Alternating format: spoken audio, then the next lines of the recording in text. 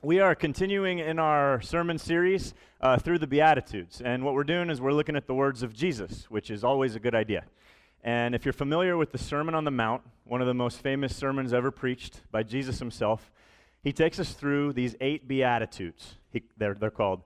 And you've heard them before. He says, blessed are those who, and then it's always followed by something. So we've gone through, blessed are those who thirst and hunger for righteousness. Blessed are those who are able to have strength under control, right, and be gentle. And all these different characteristics that he basically is saying, if you want to be blessed by God, if you want to actually have some happiness in your life, if you want to be healthy while you're here on this earth, there's some characteristics that you need to adopt to become more like Jesus. And one of our values here at Rise, which we talked about last week in our Rise 101 class, there were about 40 of you there, thanks for coming, is that every Christian in the church is actually a minister. Did you know that? The Bible makes that very clear, that every Christian is a minister. It's not just pastors who are ministers. Every Christian's called to be a minister. And the word ministry literally means to serve God and serve others. That's all it is. So when you're serving and helping others, you are doing ministry when you're doing it in Jesus' name. And so one of the ministries that every single one of us is supposed to be about is what we would call the ministry of mercy. The ministry of mercy. Let me go ahead and read you this because there's not enough mercy in the world. And so it's our hope that the people of Rise Church would actually leave these doors after they come in here and be mercy dealers out on the street. We want to be people that show mercy, that give mercy, and we're going to talk about that in depth. But here's the 5th beatitude. Matthew 5:7, Jesus says this, God blesses those who are merciful, for they will be shown mercy. Another way to say that is you're going to get what you give out. You're going to get back what you give. Blessed are the merciful, for they will be shown mercy. So first we have to answer the question, what is mercy? And I think that most of us, especially that have grown up in the church, would define mercy in 2 ways. We would say that, well, mercy is helping people who can't help themselves, right? That's showing mercy. But mercy is also maybe forgiving people that don't deserve it. That's mercy as well. But what I'm going to show you today is that mercy goes so much deeper than that. That's a very basic understanding of mercy that Jesus actually calls us to understand it at a much deeper level. And what we're going to look at today is how this characteristic of mercy in your life is something Jesus tells us to have, and that it actually helps all of our relationships and all of our interactions when we have it. So before we look at the practical stuff, first we need to answer the question, because there's always somebody sitting here who's like, why should I care? Why should I care about mercy? Why should I put this to practice in my life? Well, I'm going to answer that question first. So if you're taking notes, follow along with your outline. You can write this down. Why should I be someone who shows mercy? The first reason is because God has shown me mercy, right? God has shown me mercy. The Bible says God is merciful, and it says it literally hundreds and hundreds of times that he is merciful, he is compassionate, he is forgiving, he has shown mercy. Let me just show you a couple of places. In Ephesians 2, it says, but God, being rich in what? Mercy, because of the great love with which he loved us, even when we were dead in our trespasses, that's our sin, made us alive together with Christ. By grace you have been saved. God has shown mercy to us. And the point is, God wants us to act toward other people in the exact same way he's acted toward us, to show that mercy. In Matthew 18, Jesus says, shouldn't you have mercy on others, just as I've had mercy on you? And in this situation, Jesus is actually telling a story about an unmerciful employee who is serving the master, and it turns out he owes the master all this money, and the master says to him, all right, come in, and he thinks he's going to get thrown in jail, but instead he says, you know all that money that you owe me? You're guilty of owing that money, but I'm going to wipe your slate clean. You now owe me nothing, so go and be free. So the guy gets really excited, and he goes out in the streets, and he's like, yes, my debts have been paid. And the first thing he does is he runs to somebody who owes him a smaller amount of money than he owed the master, and he grabs him by the throat, and he says, pay me what you owe me, or I'm going to have you thrown in jail. Yeah. And in that story, he says, what are you doing? Well, he says, I was merciful to you. You were unmerciful to this guy that owed you less. So you're going to be thrown in jail. He goes to jail. After all that, he was so excited, now he's thrown back in jail. So God says, I've shown mercy to you. The second thing is God actually demands that you show mercy. It's one of the demands he puts on your life. He commands it. He instructs it. There's a verse in the book of Micah, and it's, again, one of many verses, but it says, "The Lord God has told us what is right and what he demands." So that means what follows is important. It's what God himself says is right and what he instructs us to do, right? He says, "See that justice is done. Let mercy be your first concern, and humbly obey your God." So in other words, if you want to summarize what life's about, he gives you three things here. He says, do what is right. Okay, that's justice. He says, you've got to make mercy your number one priority. That's a big deal. And you've got to live humbly with me if you want to be in my family. That's what he says. And then, so 1/3 of that requirement is that you need to show mercy. That means it's a big deal to God. And this next statement is going to shock some of you. And I'm going to explain it, so I'll give you the context, but it's going to surprise you. God actually says in several places in the Bible that you showing mercy is even more important than your worship, than your acts of worship. Let me show you one spot. In Hosea chapter 6, he says, "I desire mercy, not sacrifice." And if you look at the context there, he's actually talking to a group of worshipers, a group of religious people that are giving their offerings and their sacrifices as acts of worship. And he says, this doesn't mean anything to me if you're not merciful. In other words, he's saying to them, you know what? If you're going to come in here and sing praises like glory to me, and you're going to sing praise you, God, and I love you, God, and you're wonderful, God, but then you go out there and treat people like dirt. You treat your husband like dirt, your wife like dirt, your kids like dirt, people you come in contact, and there's no mercy involved. Then he says, I don't want your sacrifices. I want you to be merciful. He says that's the top priority. Here's a third one. I don't think anybody would deny this. The third reason you need to show mercy is that you're going to need more of it. How many know that you're going to make a lot of mistakes between today and the day you die? 3 of you in the back. Okay. So the Bible teaches over and over this concept that here's an important part. James chapter 2, verse 13. There will be no mercy. Circle that. No mercy for those who have not shown mercy to others. Ouch. But here's the good news. If you have been merciful, God will be merciful when he judges you. So do you want God to judge you, or do you want him to be merciful? Then be merciful. That's what it's saying. It's an if-then statement. There's one more reason that it's important for us to show mercy, and this is going to sound cheesy to some of you, but I'm going to explain. It's absolutely true. Showing mercy will actually make you happier in life. Some of you that struggle with being happy in life, this is one of the reasons it might be so. And this is actually true of all 8 Beatitudes, because if you go to the original language that Jesus used, the word for blessed in these verses is the same word for happy. So that means you could actually interpret this as, blessed are those who, happy are those who. It can be interpreted both ways. It's the same exact word that's used in the original language. And so it's one of the sources of happiness. And so it teaches that the less mercy I show to others, it also teaches that the more grumpy and negative and cynical and depressed I'm going to become. By the way, did you know that this is one of the most important things for couples to learn? Mercy. And I'll get to that in a second. But let's look at this verse. Proverbs 14. Those who despise their neighbors are sinners, but happy are those who are kind to the poor. Okay, those who show mercy. Let me show you another one. Proverbs 11. A merciful person helps himself, but a cruel person hurts himself. So you actually help yourself when you're merciful, and you hurt yourself when you don't offer mercy to others. You're hurting yourself. In the Living Bible, it says it a little different. I like this translation too. Your own soul is nourished when you show mercy.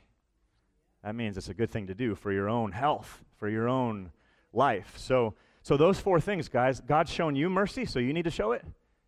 He demands that you do it. It's one of his instructions to you. You're going to need a lot more of it between now and the day you go to heaven. And also, that it actually can make you live a better life. Okay, that's important. So at Rise Church, we don't believe in teaching the Bible simply to fill people's heads with knowledge and make you smarter, because the Bible actually teaches that that's worthless if you don't apply it to your life. That we're to be doers of the word, not just hearers of the word, not just smarty pants of the word. We're supposed to actually apply it to our life in practical ways. So we always tie it in. So here's that part, okay? You might be asking, all right, I know I need to be merciful. Like you, Jared, it's one of my weaknesses, because it's one of mine, guys. I'll be honest and say that. This is a tough one for me, some of these especially, but here's some practical ways that you can be merciful as Jesus tells you to be, and be blessed by God in doing so, okay? This first one's really difficult. Be patient with people's quirks. What do I mean by that? Their idiosyncrasies, their peculiarities, their mannerisms, their odd behaviors. their irritating habits. You know what I'm talking about, right? Don't elbow them. You show mercy when you do not get irritated by those weird things that people have, when you don't get angry and you don't get uptight with people who have these weird little quirks. And we've all got them, by the way. You've got them. I've got them. We've all got these little mannerisms. We all have certain habits that are irritating to other people. We can just be honest and say that. Ways of speaking, talking, acting, thinking that just, they're quirks. But here's the thing. When you control your anger and you refuse to let those things bother you and get all under your skin, it's a way of showing mercy. It's a practical way to be merciful. Let me give you an example of what might be the most effective marriage advice you will have ever received. And I know that because it was the best advice I ever received for my marriage. In fact, it saved my marriage years ago. It's from Ephesians chapter 4, verse 2. Be patient with each other. This is the important part. Making allowance for each other's faults. Why? Because of your love. Circle that part. Making allowance for each other's faults. Men, you married a sinner, and she married a bigger one. Here's the problem. Two imperfect people cannot make a perfect marriage. And none of you are perfect, last time I checked, and neither am I. So that means that we don't have the ability to have a perfect marriage while we're here on this earth. You have faults, your spouse has faults. You can really only be healthy in a marriage, guys, if you're able to both forgive each other. That's the key. If you can't forgive each other, you're not going to have a happy, healthy marriage because you're going to need a lot of it, hands down. It says there, make allowance for each other's faults because of your love. The top place that you need to show mercy is in your home. To your spouse, to your kids, to those that frequent your home. That's the number one place because everything else flows out of that. And you see each other's faults better than you see anybody else's because you're living up close and personal with these people. You're probably, hopefully, going to live with them for the rest of your life. So you're only going to see more and more faults. You're only going to see more and more things that need to be forgiven. If you talk to any marriage counselor who knows what they're doing, they're going to tell you the same thing. They're going to tell you that almost every marriage that drowns, sometimes, don't get me wrong, sometimes there's a catastrophe. Sometimes there's a tragedy. Sometimes there's a huge moral failure or a sin that just sends that marriage spiraling, okay? That happens. But any marriage counselor will tell you that the majority of marriages that are buried and die, it's because of a little nag here, a little hit here, a little dig here, and they just keep coming for years without ever being addressed and nothing's happening, no communication, no forgiveness, no acknowledgement, and eventually it just buries it. The Bible says we show mercy by being patient with each other's quirks, our faults, our weaknesses, our mistakes, all the things that make us human, by the way. But that's hard, right? Because you're sitting there like, okay, I get that it says that, but man, how do I do it? Because that's hard. The answer is one word, wisdom. You can't do it without wisdom. The wiser you get, the more patient you're going to be. Let me explain. In James 3, it defines wisdom. It says, wisdom from God, wisdom from above, are these things, pure, peaceable, gentle, open to reason, and full of mercy. So that means the wiser I get while I walk this earth, the more merciful I'm going to become. A lot of people think they're wise in this world, and they're not. They're just full of themselves. They're not full of mercy. And wisdom is full of mercy, it says. It also says wisdom from heaven is peace-loving. So what does that mean? That means if you're not peace-loving, you're not wise. It says it's gentle at all times. That means if you're too easily irritated, then you're not wise. It says it's willing to yield. So if you're unwilling to ever yield, and you always have to be right, then it says you're not wise. The wiser I become, the more patient and merciful I'm going to become. The more grumpy, the more irritated, the more angry, the more cynical I become, the more the Bible actually defines me as a fool. So you have to ask yourself the question, do I want to walk this earth as a fool or as a wise person? And that explains wisdom. You have to be merciful. You have to learn that trait of mercy. And I'm up here with you guys. This is a hard one for me. There's another way that you can practice mercy this week, and it's to help hurting people. Helping people who are hurting is an act of mercy. And the truth is, every single person in this room has people around them every week that are hurting, but sometimes we're just too busy to recognize it. We're too busy to see it. If you care, you'll figure it out. Jesus told the story of this guy called the Good Samaritan. And the reason he told the story was to illustrate this exact point that I'm trying to make about helping the hurting and how that is the definition of mercy. So if you know the story, First, this guy comes to Jesus one day, and he says, hey, Jesus, I don't have time to read all the scriptures, the whole Bible. Can you just sum it up? Can you just tell me what's the one most important thing that I'm supposed to remember? And Jesus says, well, I can't give you one, but I'll give you two. The first one is love God with all your heart. And the second thing is love your neighbor as yourself. So the guy hears that, and he thinks about it, and he says, I want to try to get out of that. That doesn't really sound that good to me. So he asks Jesus a question. He says, well, who's my neighbor? Who exactly are you referring to that I need to love as myself? And then Jesus tells the story of the Good Samaritan as a parable to teach him this point. And here's how the story goes. There's a man who's going down the road to a place called Jericho, and some robbers come, and they beat him almost to death, and they leave him by the side of the road, take all his possessions. And so he's laying there by the side of the road, bleeding out, beaten, whipped, and 3 men pass him by. The first 2 walk by without even acknowledging that he's there, just completely ignoring him. The third man, though, who, by the way, is from a different race and a different culture, that's an important point, that we're all to be treated the same, right? And he stops. And he helps this guy up. He puts him on his donkey. He takes him to the nearest motel. He pays for him to have a night there. And he says, by the way, do you have any more bills? Because I'm going to come back later and I'm going to pay all of those as well. So he loves this guy. He meets this guy's needs, who's hurting, who's very different from him. And Jesus then stops the story and says to the guy, okay, in that story, who do you think is a neighbor?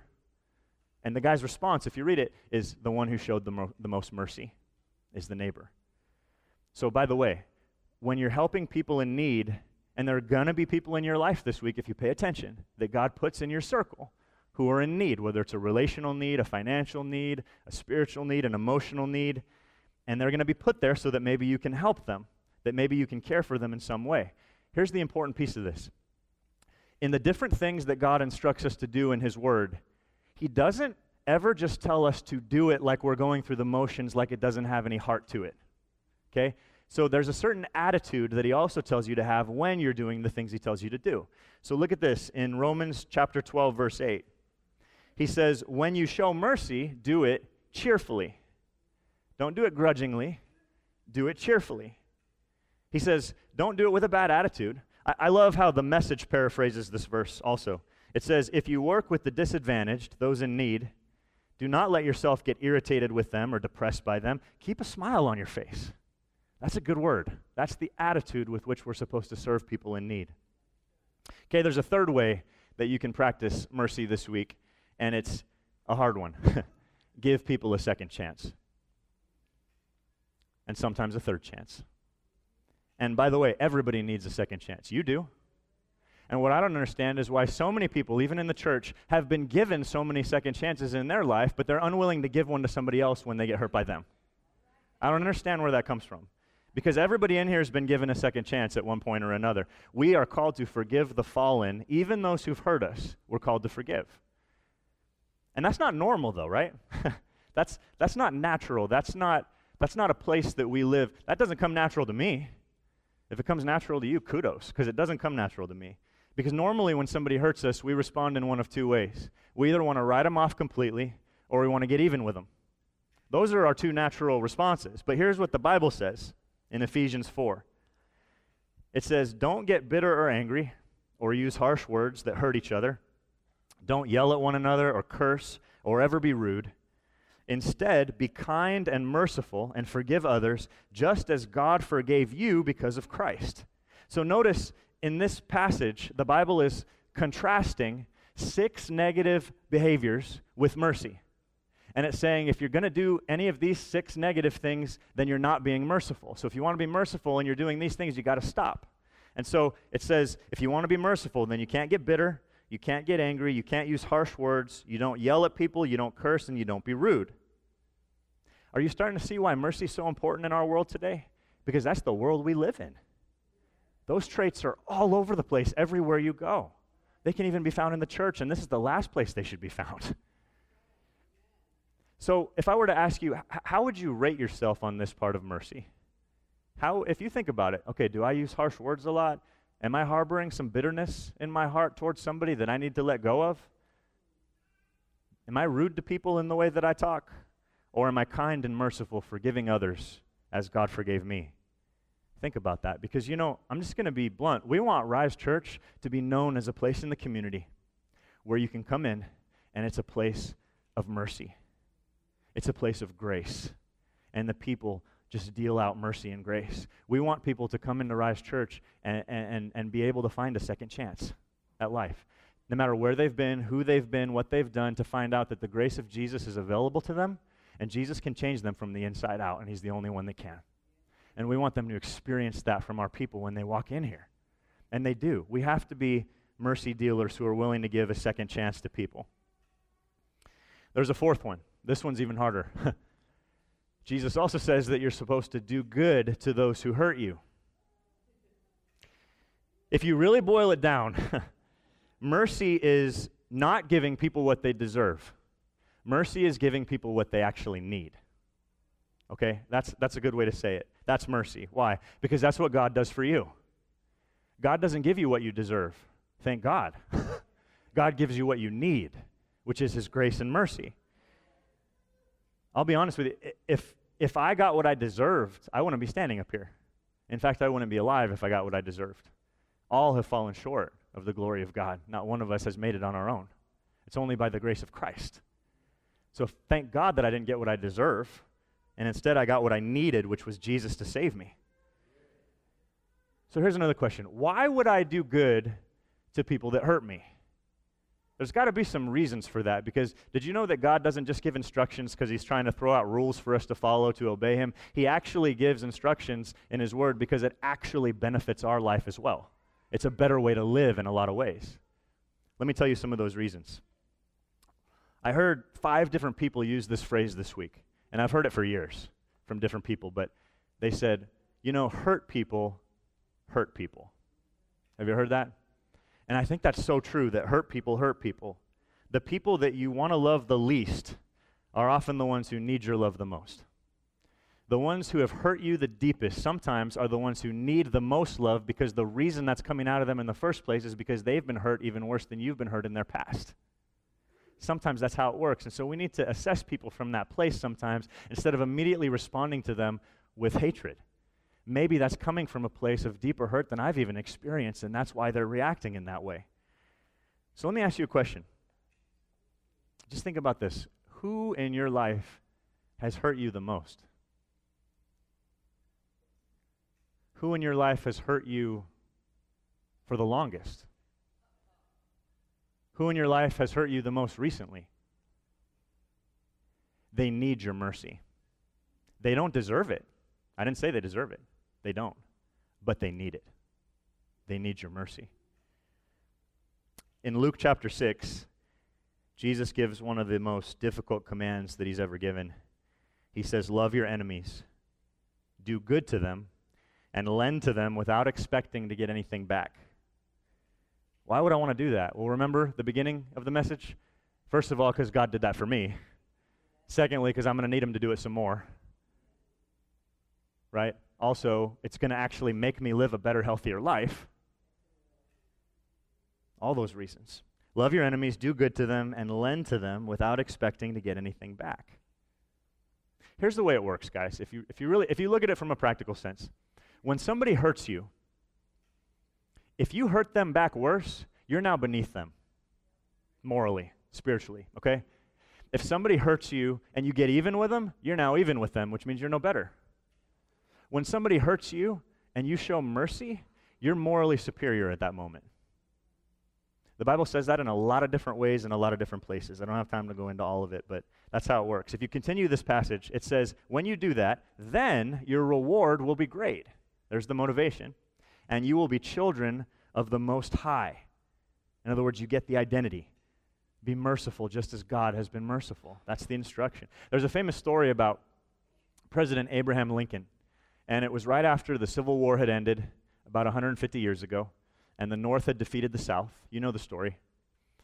And he's standing on the balcony of the White House, and he's giving a speech to all the people that are standing out there, and he's talking about how they're going to rebuild the nation. And as he's talking, there's a senator from Iowa, I think his name was Harlan or something like that, and he shouts out this statement. He says, what are we going to do with the rebels? What are we going to do with the traitors? And the unmerciful crowd starts shouting, "Hang him, hang him, hang him."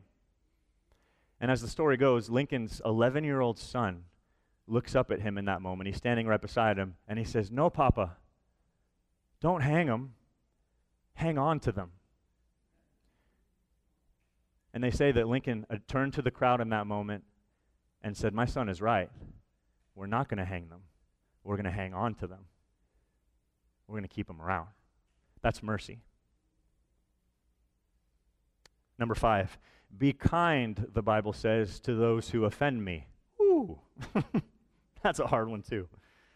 Have you guys noticed that the verbal attacks on Christians in our country are going up? Make no mistake about it, they're increasing. People are making slurs at Christians, and they're taking shots at Christians, and really, it's a time in history where more bad things are being said about Christians, at least in our country, than ever before in America's history. And there's groups that are pushing anti-Christian agendas right now as we speak, and you have to ask yourself the question, why? And I'm going to tell you the reason why. The reason is because we represent a barrier. Because when a culture wants to go a certain way, which it does, and it's leaning that way, that doesn't line up with what God's word says, then that means Christians represent a barrier to the culture going the direction that it wants to go. We're a barrier to that because Peter said we should listen to God, not man. We should always obey God rather than man if they contradict. And so that means that what God's word says is true. It's the same yesterday, tomorrow, and today. And that means even the parts that are uncomfortable or the parts where our culture seems to be shifting another way still stand. God's truth is God's truth. And what's false is false, and it always will be. And so what happens here is people start to do things and say things toward Christians that are offensive. And here's the problem, just from our side, guys. The problem is we need to decide if it's more important to us to win the argument or to win people to Christ. Because you're not going to do both. And those of you who spend all your time reaming people on Facebook because you enter into these arguments where you're never going to convince them, or you get into a mad, angry argument with somebody over what they believe, you're never going to win them to Jesus Christ. So you have to decide, do you care more about winning every argument and always being right and defending what you believe more than winning them to Christ? And those two things go hand in hand sometimes. I'm not saying you drop the truth. I'm not saying you ever contradict it, and I'm not saying you ever don't speak up for it. But I'm saying we need to start with the people. We need to start with loving the people, because that's how you're going to win people to Christ. Let me give you an example of this from the Bible. I'm not making it up, okay? In 1 Timothy chapter 1, Paul basically says this from his own life. He says this, "Even though I once was a blasphemer," okay? There's a plenty of those in our world, "and a persecutor of Christians," by the way, "and a violent man. Even though all that," he says, "I was shown mercy." Here's the reason: because I acted in ignorance and unbelief during those times. Did you catch that? That's the key. Sometimes what you need to realize when somebody's throwing this stuff at you and they're denying that this is true and they're saying there's no God or whatever they're saying out there is that they're coming from a place of ignorance and unbelief. They haven't come to believe it yet. They don't know the truth. They're ignorant. And that's where Paul was, the guy that wrote half the New Testament, the guy that led tons of people to Christ after he met Jesus. He says, "I was shown mercy so that in me, the worst of sinners, Jesus might display his unlimited patience as an example for others who would believe on him and receive eternal life." And if you lived in Paul's days before he met Jesus, you would have been offended by him and you probably would have hated him. You wouldn't have been interested in being kind to Paul. He was persecuting Christians. He was attacking them. He was having them thrown in jail. But he said, "I was shown mercy so that I could come to Christ, and then my life would be an even greater example to others." That should be our hope for the people that don't yet believe. Jude chapter 1 makes it even clearer. In verse 22, it says, "Show mercy to those who have doubts." Some translations say, "Show mercy to disbelievers." In other words, show mercy to atheists. "Save others by snatching them from the fire." Show mercy to them while being careful that you aren't contaminated by their sins. In other words, we're to avoid sin and fight against sin, but we're to love everybody. And you can do both at the same time, regardless of what you might have been told. You don't have to tell someone that their sin's okay to love them. That's one of the great misconceptions in our culture, that if I disagree with how you live or something you believe, that I hate you. I don't hate you. I love you. I'm still going to speak God's truth. But have a one-on-one with me. I'm not going to do it on Facebook with you. Then you'll see that I love you. That's encouragement for some of you. Let me give you two more. And these two, you've probably never even thought of in terms of showing mercy. These might shock some of you that these are mercy, but the Bible makes it clear they're mercy, and I'll explain both of them, okay?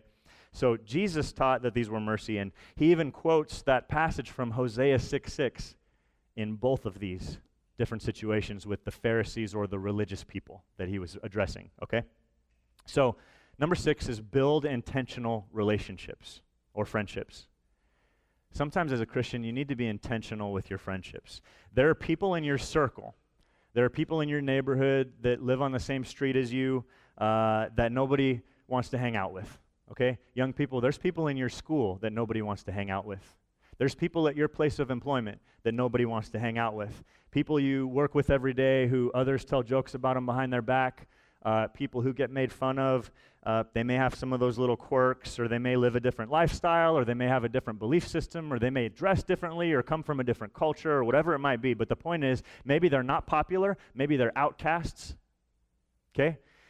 This is a part of our ministry as Christians, as followers of Jesus, that is often very overlooked. And so we have to talk about it. I'm saying build intentional friendships with people who don't have friends. Be intentional about that. And build relationships with people who are unbelievers.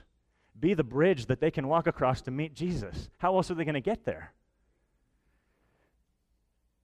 Intentionally build friendships with people who seem like they're on the edge, or they're not as loved or accepted in the mainstream because of whatever reasons. Build friendships with them. That's what Jesus would do. So some of you say, well, why does God want us to build relationships with the unpopular and especially with unbelievers? Why does he want us to do that? Because you cannot win your enemies to Christ. You can fight your whole life trying to do that. It's not effective. You can win your friends to Christ, though. It happens around here all the time, constantly. And before someone's going to accept Christ, sometimes they got to accept you. Paul said that in several different places. Sometimes before somebody's going to ask Jesus to be their friend, you have to be willing to be their friend. Sometimes before somebody can receive the love of God, they have to receive the love of God through you.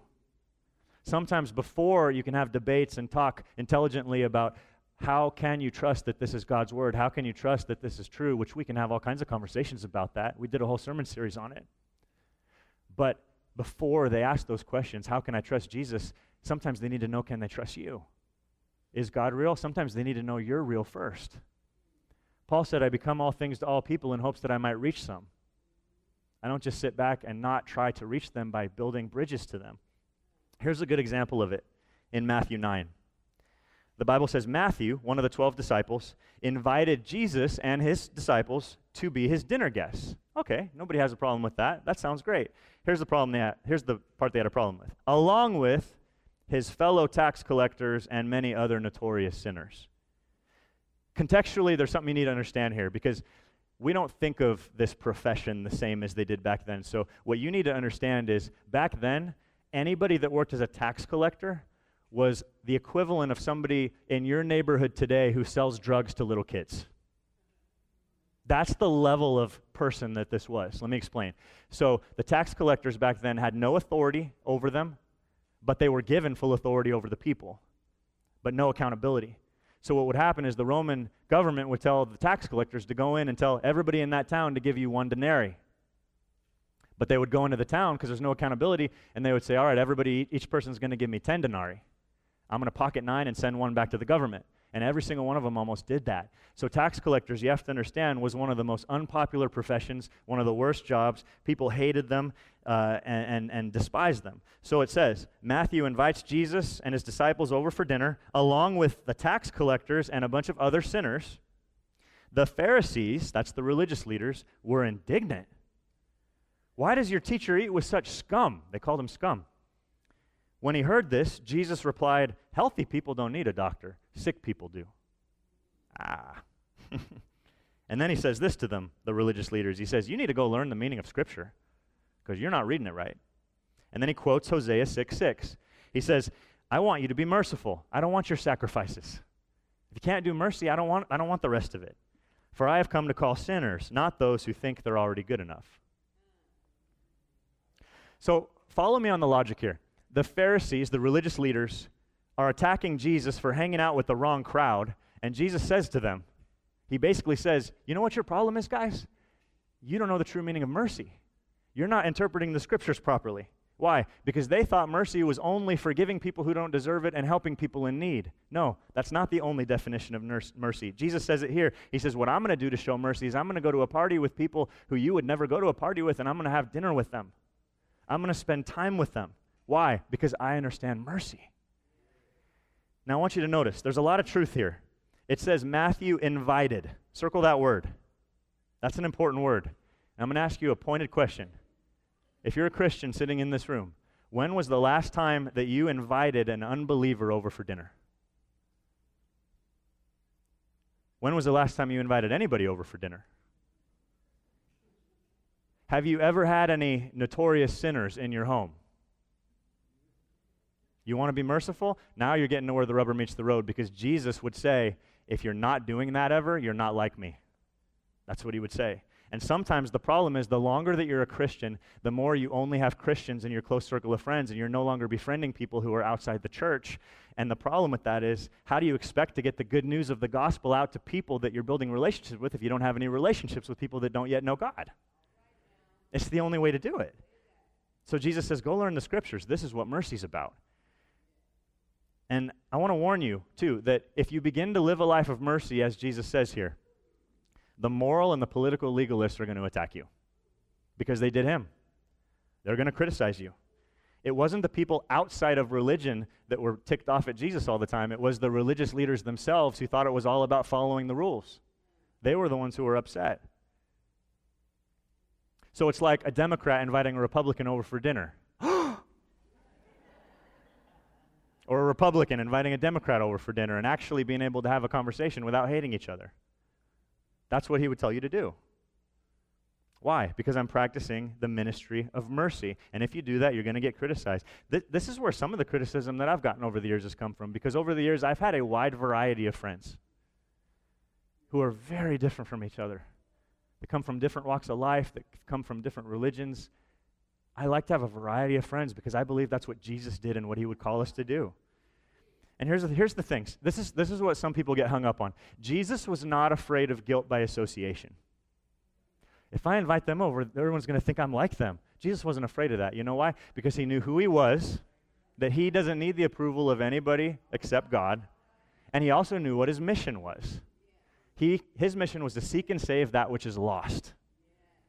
And you can't seek and save that which is lost if you don't know anybody that is lost. And that's what we're all called to. So you don't need the approval of religious people. You don't need the approval of legalists. You need the approval of God. That's how Jesus lived. I will say that. Number 7. Last one. We'll close on this one. This is going to surprise some of you too. You have to value relationships over rules. I'm going to back it up with Jesus. Don't worry. Some of you are like, no. Let me say it this way. If you are a diehard rule keeper, it's not a bad thing. Don't hear me wrong. But you do have the potential to push all of the wrong people away. Okay? Because if you're a policies and procedures person, again, which is not a bad thing, there's a lot of strengths in that. But you don't have the ability to put people over policies and people over procedures and value relationships over rules, then you're not going to be able to love people into Jesus. Let's look at Matthew 12. This is another time that Jesus had a run-in with the legalists and the Pharisees. It says, Jesus was walking through some grain fields on the Sabbath. His disciples were hungry, so they began to pick some grain and eat it. Some Pharisees, the religious leaders, saw this and protested. Your disciples are breaking God's law by harvesting grain on the Sabbath. They were rule keepers. But Jesus said, haven't you ever read what King David did when he and his soldiers were hungry? He went into the house of God, that's the temple, and they ate the holy bread that was reserved for the priests. Jesus is saying this. Then Jesus says to the Pharisees, that would be like Jesus himself saying, hey, they're hungry. Did you not hear when King David sent his soldiers into Rise Church and they ate the communion bread? Jesus is saying, they were hungry, let them eat it. You would not have judged these innocent men, talking about the disciples, if you knew the real meaning of the scripture, I want you to be merciful, I don't want your sacrifices. There it is again. He quotes Hosea 6 for the second time, and then he says, for I am the Lord of the Sabbath. And here's basically what Jesus was saying. He's saying, guys, are you seriously getting hung up on that? They're hungry. And he says, by the way, I'm the Lord of the Sabbath, and didn't you know that if you interpret it correctly, the Sabbath was made for man, not for God? In other words, God gifted the Sabbath as a benefit to us as Christians. It was not the other way around as a rule that you have to follow at all costs where you never even do anything good. He said, you guys have it backwards. You're getting hung up on all the rule and ritual instead of the important stuff. So you have to put people above the procedures. I want to dare you to do something kind of risky this week, okay? Not pick grain on the Sabbath. But I want to dare you to commit an intentional act of mercy. I want you to go deal some mercy out in a very intentional way with one of these 7 categories, okay? And there's a tension here. There's a tension with some of you between what you would call personal responsibility and intentional mercy, because you feel like you're giving in or you're not sticking to the truth if you're too merciful. And some of you, I can see it in your eyes. Jared, you can go overboard on mercy though, right? Can't you go overboard on mercy? Absolutely you can. Jesus did on the cross. On the cross with outstretched arms, he said, I'm going to be more merciful than anybody deserves. I'm going to go way overboard. In fact, after they beat me and whipped me and scourged me and stick a crown of thorns into my head and let me die on that tree, the response that comes out of my mouth is going to be, Father, forgive them. They don't know what they're doing, which goes back to what I said Paul said. They're ignorant. They're unbelievers. They don't know what they're doing. Can you go overboard on mercy? Yes, you can. Look at the cross. It was way, way overboard. And so maybe you haven't accepted God's mercy for you. In Titus, it says, it's not by works of righteousness that we have done. We talked about that last week. But it's according to his mercy that we've been saved. It tells us in Hebrews 4, let us approach the throne of grace with confidence, for there we will find mercy in our time of need. So we're going to close a little different today, okay? Normally I would say, let's bow our heads and close our eyes and we'd pray. But instead, as the band comes up, today I'm going to say something different. I'm going to say, I do want you to bow your heads, but this time I want you to leave your eyes open. Because I want you to look down at that message outline, and I'm going to run you through a couple of questions to apply this to your life this week. So bow your heads, look down at your outline. I'm going to ask you a question about each of these, and I just want you to think about in your brain and write down next to each one the initial of somebody's first name, because we all have them. And you might not be able to do all 7, but do a couple of them, okay? Think about it. Write down the initial of somebody's name that you're going to actually put this word into practice this week with, okay? Don't write the name. It's private. Number 1, how do I be merciful? I'm patient with other people's quirks. So write down, who is it that I know that has those irritating quirks that drive me nuts? And I'm going to actually show them some love and mercy this week instead of getting irritated by them. Just put that initial down and then actually do it this week. Who do I need to be more patient with? Maybe it's my spouse, my kids, a friend, a neighbor. Number 2, who's near me or around me that is obviously hurting that I can help? Because that's a way that you show mercy. Write down a name, write down an initial. And by the way, if you can't think of anybody around you who's hurting, it means you're not paying attention. Because every single person in this room has somebody near them that's hurting. So pay attention to that. Number 3, is there somebody that I know that I need to give a second chance to? I've been holding a grudge. I've been harboring bitterness. People have given me second chances. I'm going to offer them a second chance to be in my life. The next one, do good to those who hurt me. Is there a person who's hurt me recently that I could do good to? It doesn't mean that I become a punching bag. It doesn't mean that I let somebody walk all over me and constantly wrong me. Disclaimer there. But is there somebody who has hurt me that I can be good to in some way? Number 5, who offends me? Who offends me that I can show kindness to? And maybe it's somebody in this church. Maybe it's a friend or a neighbor. Maybe it's a politician who offends you. Maybe you could actually do what the Bible says and pray for the person instead of being offended by them constantly. Maybe it's somebody who's really close to you and you can show kindness to them. Number 6, build intentional relationships. Who's an outcast in my life? Who's an unpopular person that has no friends that I could befriend? And then the last one, is there someone who does not know Jesus? Is there someone who does not believe in God? Is there somebody who does not have faith? Who has a different belief system than me, a different worldview, a different way of life, who I can invite over for dinner and then invite to church?